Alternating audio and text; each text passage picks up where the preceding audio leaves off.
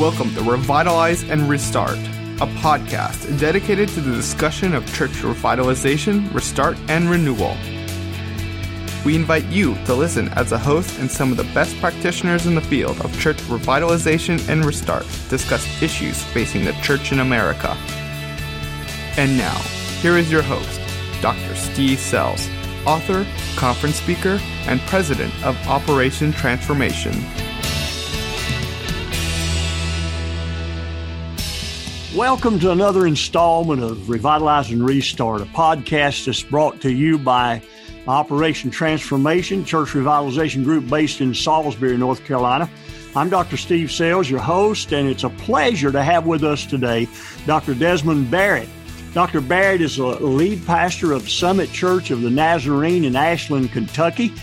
He's a co-founder of the Rural Revitalization Network and is the author of a forthcoming book, Revitalizing the Declining Church from Death's Door to Community Growth, as well as a contributing writer for Church Revitalizer magazine. That's how I became acquainted with him, and Outreach magazine as well. He holds a BA degree from Nazarene Bible College, a master's in organizational leadership, and a doctor of education and leadership from Trevecca Nazarene University. I think I'm pronouncing that correct, am I not? Absolutely, absolutely. Okay. You're a great Nazarene. Welcome to the club. Welcome to the podcast, Dr. Barrett. It's an honor to have you with us today. Well, thank you so much. It is an honor to be here with you, and I admire your work and the work of the North American Mission Board and all missional strategists across the United States. So it's great to be a part of this broadcast today. Amen. Thank you so much.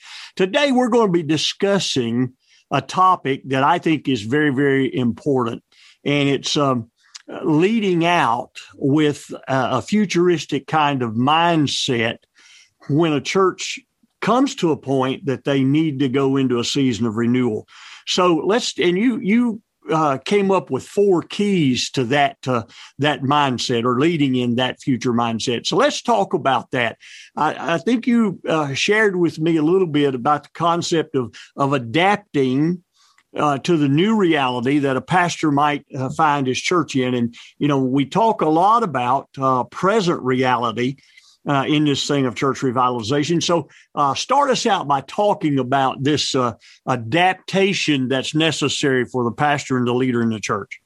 Absolutely. Thank you so much. I was 33 years old when I took my first church, and it was a mid-career change of where God was calling me out of running a private business, a multi-million-dollar business, to going into the church. And so my first church was 8 people.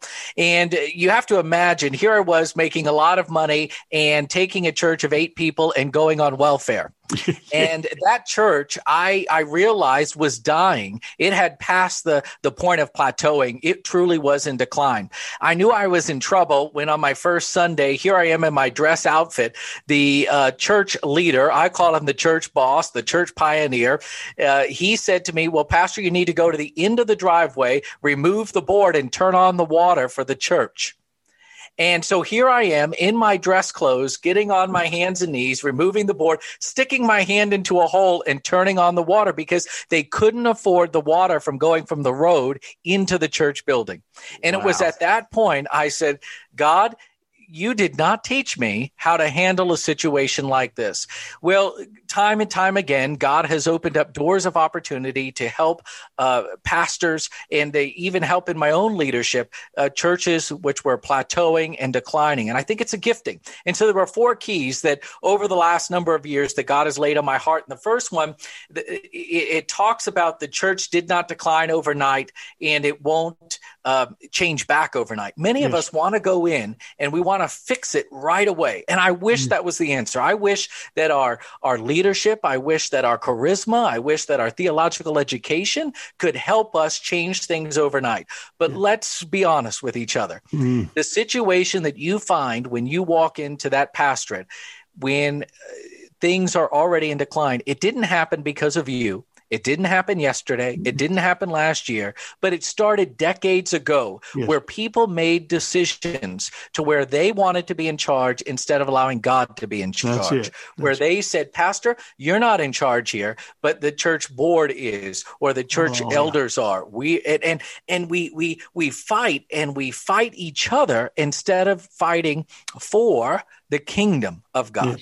And so we wonder, why is our church in decline? Our church is in decline because we have made decisions. If we're not willing to face up to those decisions as a leadership team, in a business meeting, and say, okay, yes, we've made some mistakes. If we're not willing to change from that, then go ahead and close the doors, because we become a social club, and God doesn't want another social club. No, I agree 100%. Facing this, directing this thing toward facing reality. I do a conference on nothing but facing present reality, because you know what I'm finding? I'm finding not only do the people not want to face reality, but oftentimes pastors don't want to face reality, because when they start having to face reality, they have to adapt their leadership to accomplish church revitalization. And it's a sad thing to see some pastors kind of shy away from that, because it's a costly thing to adapt, to be able to say, yeah, we're going to go this direction. I've known pastors when they did that, it cost them their ministry in that particular church. You know what I mean? And I love the fact of what you just said about this thing of a church boss and a group running things and driving the church into the ground. I've said this all along. I'm convinced that one of the biggest problems we have in our churches is a disconnect from the presence and power of the Holy Spirit. Amen. And leadership doesn't depend on the Holy Spirit anymore. Well, this thing of adapting, when you start seeing all of this, you run into the reality that there's a lot of stuff that's wrong. Let's talk about how you fix those things. I mean, really, I've been in churches that it blows my mind how long it's going to take to fix the problem. And, Tom Cheney and all these other guys will tell you it takes 4 to 6 years to bring revitalization to a church. It's according to how many things you got to fix. Isn't that correct? Absolutely. And so when I look at fixing things on that second key, there's 3 things that have to be fixed. You have to look at the systems, you have to look at the people, and you have to look at the programs. And sometimes they're going to be in different orders depending on what you're facing as a revitalizer. But the systems that are put in place, sometimes we have so many committees and so many hierarchies that we have to follow based on the Constitution and what is happening in that local context, that we miss the work of the Holy Spirit. We miss that we need to pray. And if we're only praying during a Sunday morning service 2 or 3 minutes, and we think that's all that's going to help us change what God wants to do here, then we should just close up our doors. We have to have a true prayer movement inside of our church. And so evaluate what is not working. And so when I look at it, it is the systems. What is stopping the local church from being the church that Christ has called them to be? Mark Clifton, he's so great. He always talks about that the address is not by accident. Somebody planted your local church. Somebody came along and said, we needed a church, whatever denomination it is, we needed a God, Bible-based centered church here. Well, that hasn't left just because man and women get in the way and decide to run it their way. If we have a dedicated flower room, that means the system is broken. That means the system of helping decorate the church has overtaken, and now it has taken on a life of its own. If we have a library that is dedicated to somebody, but it's never used, and you try to change it to turn it into a youth room, and you have fights because of that, then the system has overtaken what the true identity of that place was. And it takes us to people. God brings the right people in the right season for the church. Yes. You, pastor, hear me today. You are not in your church by accident. You have to have a holy boldness. Now, I'm not saying be rude. I'm not saying be crass, but I am saying live your life, your prayer life, your spiritual life in the Word of God, and live it out in that pulpit. Live it out in what you say. And if God has laid a vision on your heart, pastor, then begin to pray and ask 1, 2 people that you can believe in to pray with you to break down these strongholds, because I understand it. There's pioneers in your churches that have been there since the very first time the doors have opened, or they've been there since the cradle and they're going to be there until the grave. I get that. You know, I had a friend of mine, he had a pastorate where they had a picture of Jesus behind the pulpit. Well, he wanted to take it down and put up a cross. In all reality, a cross or a picture of Jesus is leading you to one thing. It's a relationship with Jesus Christ. This is an image. It's a reminder. So he decided to take down the picture of Jesus and put up the cross. Well, boy, he didn't ask permission. He didn't ask permission. And there became a fight. So he took it down and put Jesus in a closet. Well, the next Sunday he comes in, he's thinking he's going to see the cross up there. Nope, Jesus is back looking down at the pastor. And the pastor said, my goodness, what is going on? Well, he takes the picture down at the end of service and puts the cross up, and he hides Jesus. And now it turns into hide and seek Jesus. He hides Jesus in a further away closet. He comes in the next Sunday expecting to see the cross there. Jesus is back. What happened? A lay member was so focused on this is how we always did it. This Jesus has been there for 30 plus years. Jesus needs to be there and not the cross. So the pastor says, oh, I got him. He came in late at night. He took Jesus down, put the cross back up, and went all the way into the attic and hid Jesus behind some stuff. Well, that following Sunday, the third Sunday, he comes in thinking he's going to see the cross. And who did he see? He saw Jesus. Well, I followed this pastor, and he had told me this story. Well, I decided to redo the platform a little bit, again, without asking permission. I just believe this is what the Lord wanted us to do. I took Jesus down and put him in the back where the number board was. Well, that started another fight. That's a story for another day. But Jesus was hanging out at the number board. You sound like Baptist. Yes. So I met the guy who kept on taking Jesus down and I'm putting Jesus back up, and I met him in the parking lot, and I said, Brother Jerry, Jesus has left his spot, but you're going to see him every time you leave the church, and it's a reminder that Jesus wants us to enter the mission field, and he's walking with us. Well, Jerry said, okay, pastor. And he left him there. Well, after I left, the next pastor comes in. They took the Jesus down and gave it to a church member. By now, Jerry had passed away. So I went to do this church member's funeral, and the pastor says, well, do you want Jesus? And so now I have hide and seek Jesus in my office. So he has left the church building, and he's in a separate state. But it is a reminder that systems can get in the way, and then people. Yes. The last thing is programs. Yes. You know, COVID has taught us something, that we don't need all these meetings and all these programs where the same 3 to 6 people are showing up doing the same things over and over and over. Yeah. It's okay to say, death has come.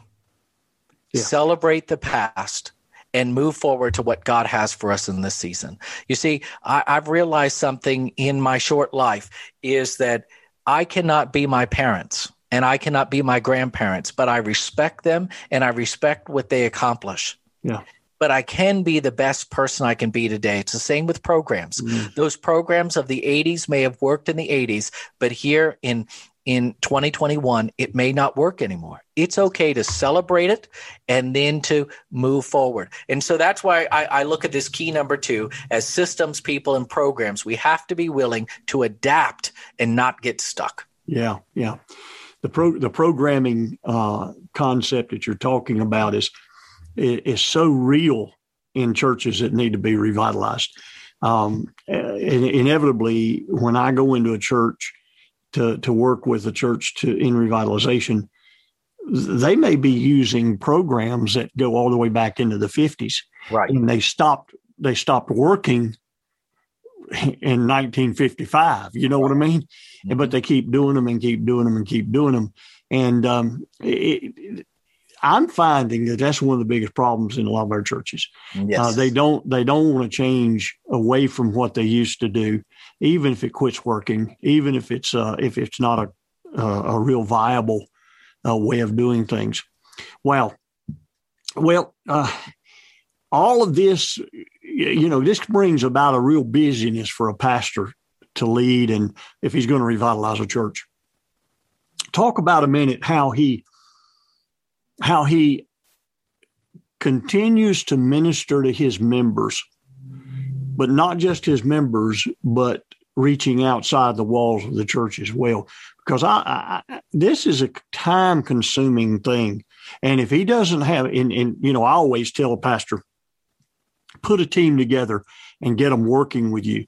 Because if you don't have a team, it'll burn you out in a heartbeat. It'll kill you, really. Right. So talk to me a little bit about how you see the fact that a pastor can go through all of this and still minister to the people and minister to the people outside the church.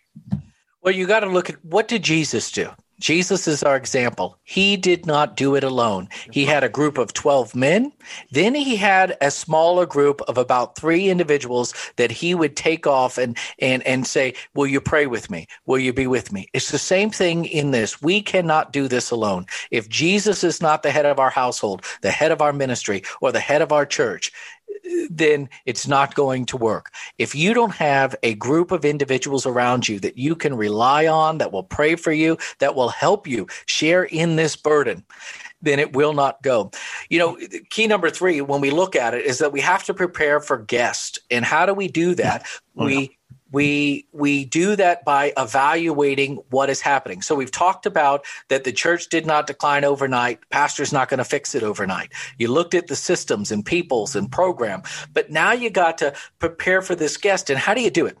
Number 1, you got to be prayed up. You are in a spiritual battle. You are coming against darkness and dark forces. And sometimes the devil uses good people that we love and we appreciate inside of our church to try to get us to leave, to try to run us up the road. And this is going to be a 5, 6, 10 years of turning this thing around. Yeah. You're in it for the long haul. So, Pastor, you can't do this overnight. So I always say, take your church leadership outside and stand in your parking lot and to look at the church for the very first time. And look around you. What does that neighborhood look like? Does that neighborhood look like the church on the inside? And if it doesn't, it is a red flag that your church is declining, it's plateauing, or it's on its way to death. Yeah. Then, as you evaluate it, you have to begin to evaluate from a guest perspective.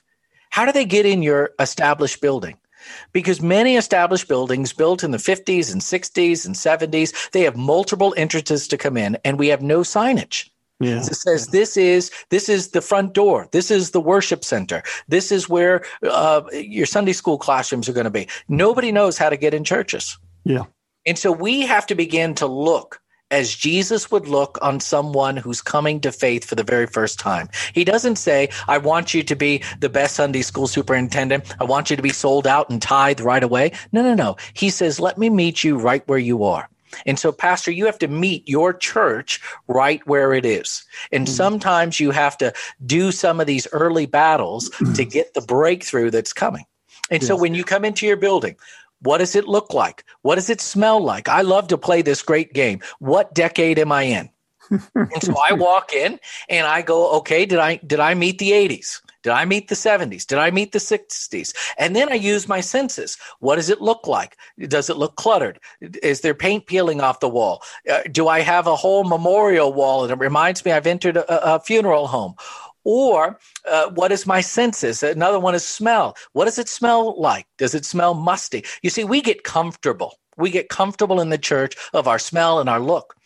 And we don't like to change it because everything around us is changing, but I can hold on to my power. I can hold on to the way things are. And especially as we get older, I don't believe people get meaner. I just think they have to fight harder because they can't physically do the things that they used to do. So the guy who would take Jesus down and take the cross down and put Jesus back up, what was happening in Jerry's life? Well, his knees were giving out.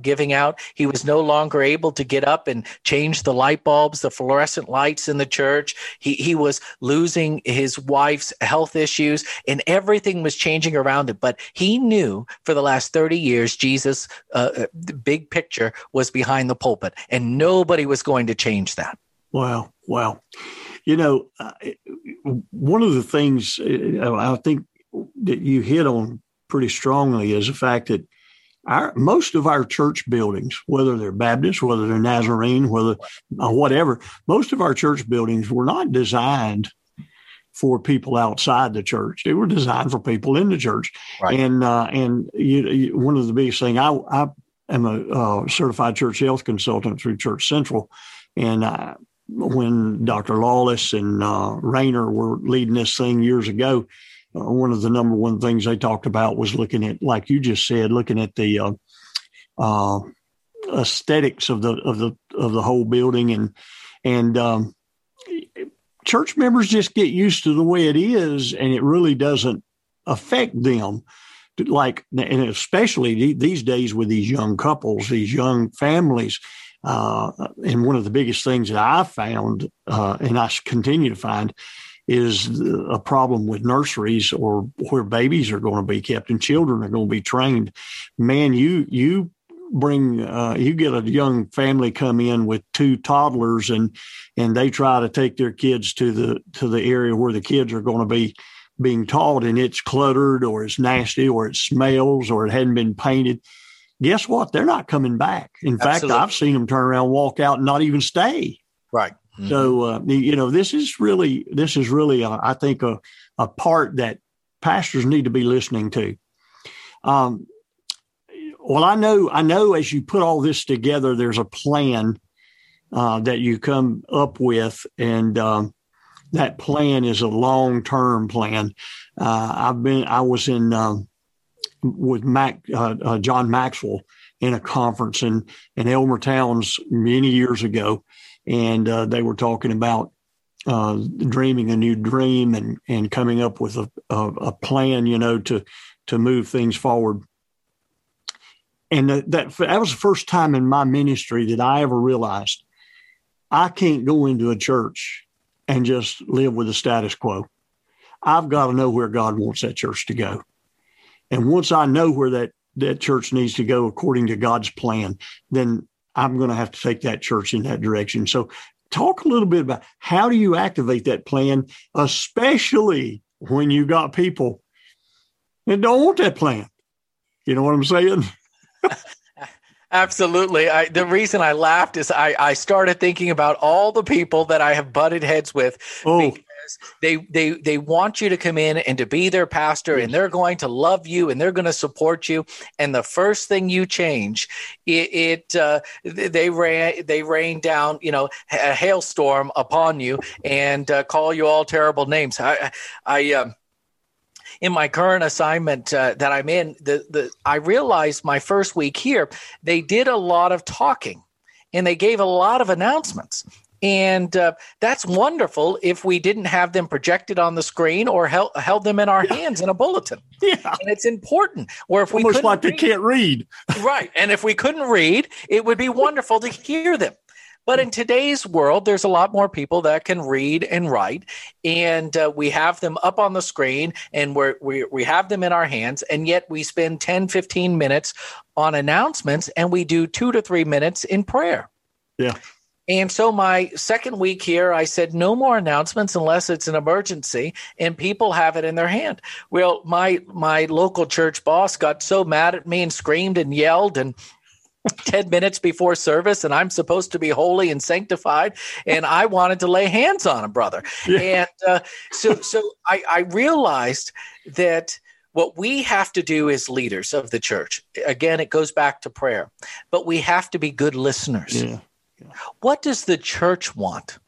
And so when I go into interview at a local church for the very first time, and when I help other pastors, I always say, what's the story inside of your people that needs to be told? And it's by listening. And it's in those stories that you hear in that first month, 2 months, 3 months, that you're going to find 3 to 5 things that you can pull out and say, this becomes the vision of our church. Yeah. You don't need to come in and change the colors and change the website and change the logo and change the mission statement of the church. That's just, putting lipstick on a pig. Yeah. You have to get to the heart of the matter, and it starts by listening. Yeah. And so you listen. And when you're able to listen to those 5 things, and you're going to hear them over and over again, that becomes your vision. Remember, you're not there to serve yourself. You're there to serve God's people. Mm-hmm. God has called you to go farm in this field. And how are you going to get a good crop? Well, you're going to test the soil. That's how you do it, by listening to what the people have. So I just believe the vision is inside of the people. Now, you as a good leader, as an A-type leader, you may be able to clean up the language and make it more succinct so you can remember it and rattle it off, and those are great. Mm-hmm. But at the end of the day, if you go in with your agenda and your vision and your design for the building, I guarantee you're going to be fired. Yeah. Maxwell and Towns and a couple of those guys always teach that when the vision comes and you listen to the people and you pray, you read the scripture and you listen to God, they always say that you have to build a team and the vision has to become theirs.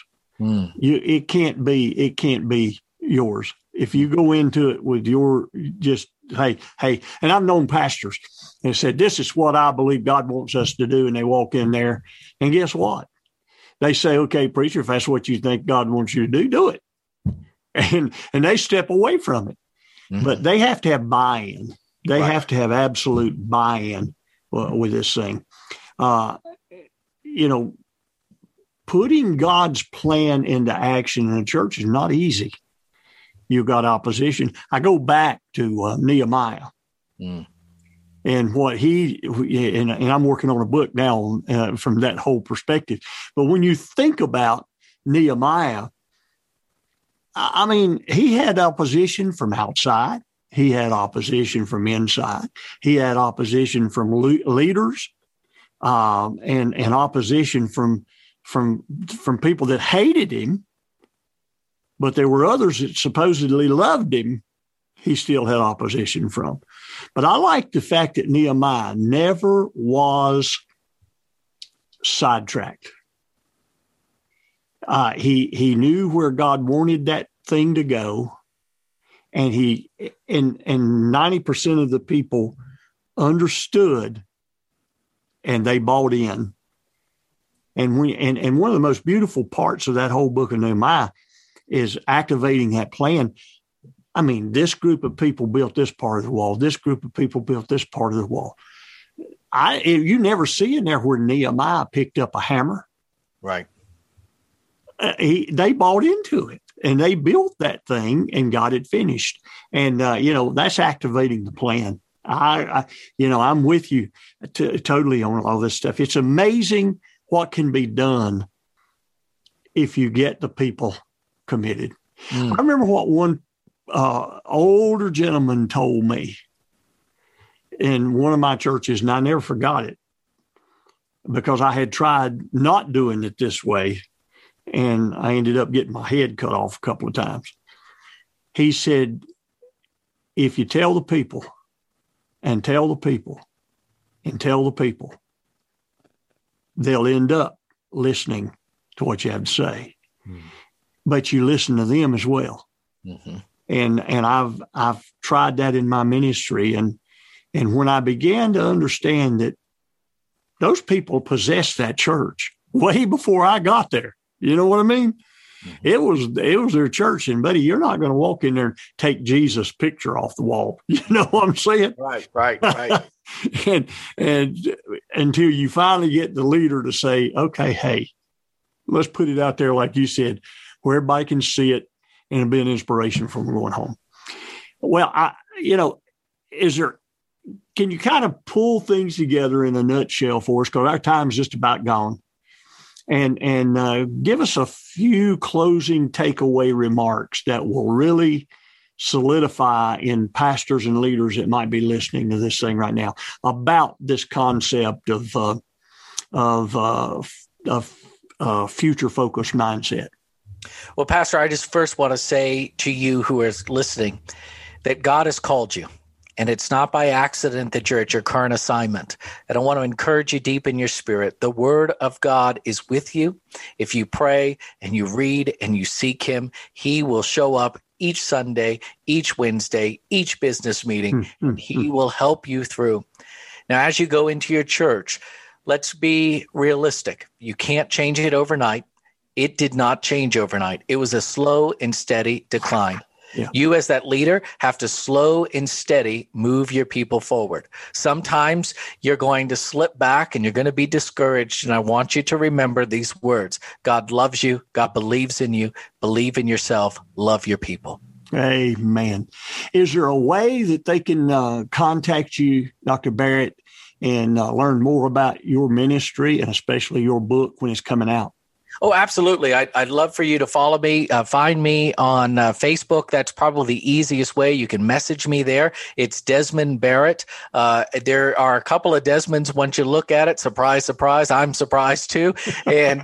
But you'll find me. I'm also at Ashland Summit Church of the Nazarene in Ashland, Kentucky. But my email address, let me give that to our listeners. And you can, the great thing about this, you can go back and write it down. But it's Dr. So it's Dr. Desmond, Desmond, Barrett, Barrett, 18 @gmail.com. So that's Dr. Desmond Barrett, 18 @gmail.com. Maybe it'll be in the show notes and you can have that there. But I just want to say thank you so much. And pastors, don't give up. I was that pastor at the 8-person church. I was a pastor at my second church that lived in old Sunday school classrooms for 3 years. And that's stories for other days of how people would come up and I was just trying to get dressed and they wouldn't leave my little apartment there in old Sunday school classrooms. And we had no closets, so my clothes was in another room, but that's a story for another day. But I say all of that to say, I've been in a situation where it's been hard and it looked like no fruit was coming from it. No fruition was coming. But at the end of the day, God showed up and I can look back years later that when I was patient, God blessed and God will bless you if you are patient. Amen, brother. Well, our time's gone, Dr. Barrett. Thank you so much for sharing with us today. And for those of you that are listening, if you heard something today that'll help you lead in your local church, let us know and tell your friends about the podcast. Tell church leaders about the podcast. Be sure to like our podcast and subscribe so you'll know each time that we post a new one. This is Dr. Steve Sales saying thanks for listening, and my prayer is that something we discuss on this podcast might help you help your church. God bless you and thank you for being with us today.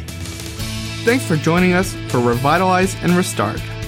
Make sure to visit our website, www.operation-transformation.org, and subscribe to our show in iTunes, Stitcher, or via RSS so you'll never miss a show.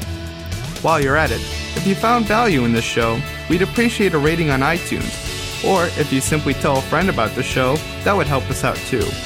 Don't forget to join us next time, and again, thanks for listening.